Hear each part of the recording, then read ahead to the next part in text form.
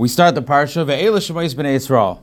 So the question is, why do we have to go into this whole introduction? You can skip the whole first few psukim. Okay, just start. B'nei Yisrael, par v'yishu tzivay yirbu. B'nei Yisrael, they increased in Mitzrayim. And then Ve'yakim el chadash ha-Mitzrayim, and he kind of forgot what happened with Yosef. Why do we have to say the whole thing? We know the names of B'nei Yisrael, right? We know who came to Mitzrayim. It's Yaakov uvanav, Ishuv Eseba, Reuven, Shimon, Levi, Yehuda. We're going through all the Shvatim. Ve'yikal nevesh Yaakov Shivanav. 70 people. Yeah, we already said that in Parshas Vayechi. Go ahead, skip to later, and start from there. Get to the story. Get to the bottom line.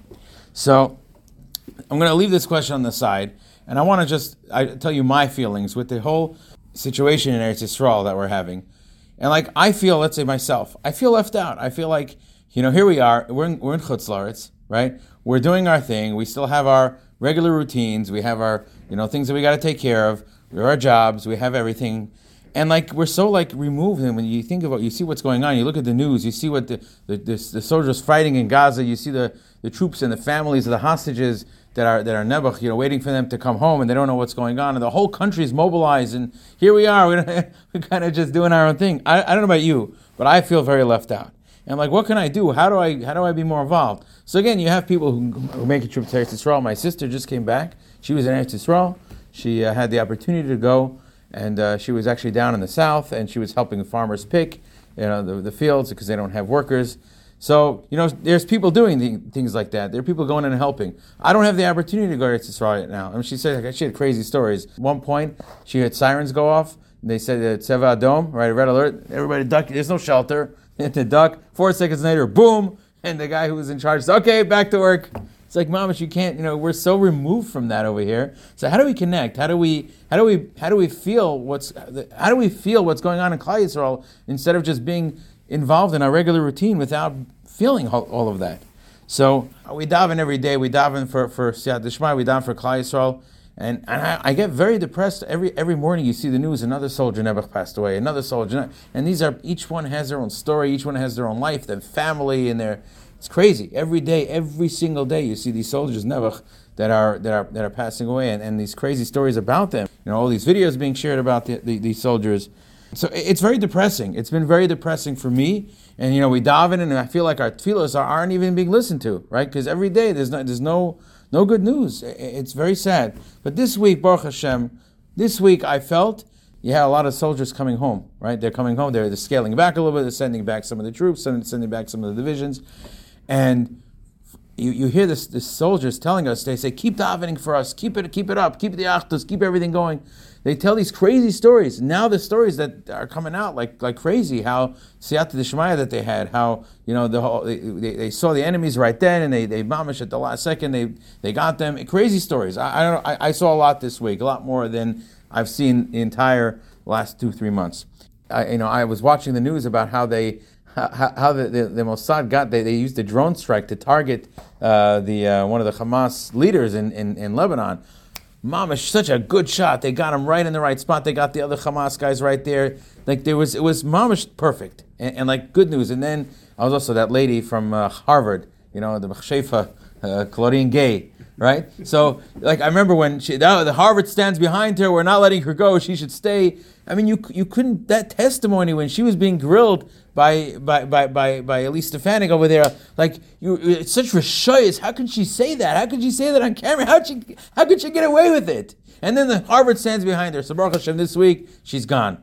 Okay, again, there's more work to do, but finally, what we're seeing, things happen, and again, there's still captives. There's still people that are stuck there, and that's there's still more to go.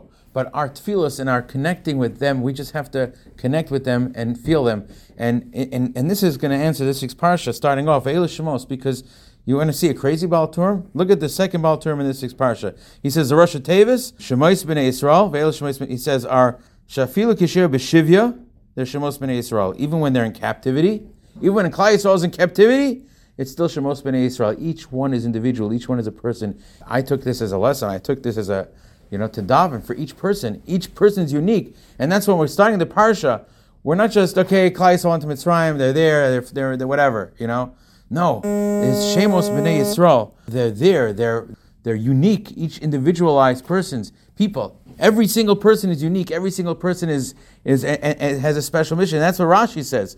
Rashi says, why did we repeat them? Because Hashem loves them. Hashem loves each and every one of them. And each one of them has individual hashgacha pratis, and each one of them is special, right? And I look at it, and the Baal Turim says, these are the people in captivity. So I took it upon myself to daven for one of the captives every single tefillah.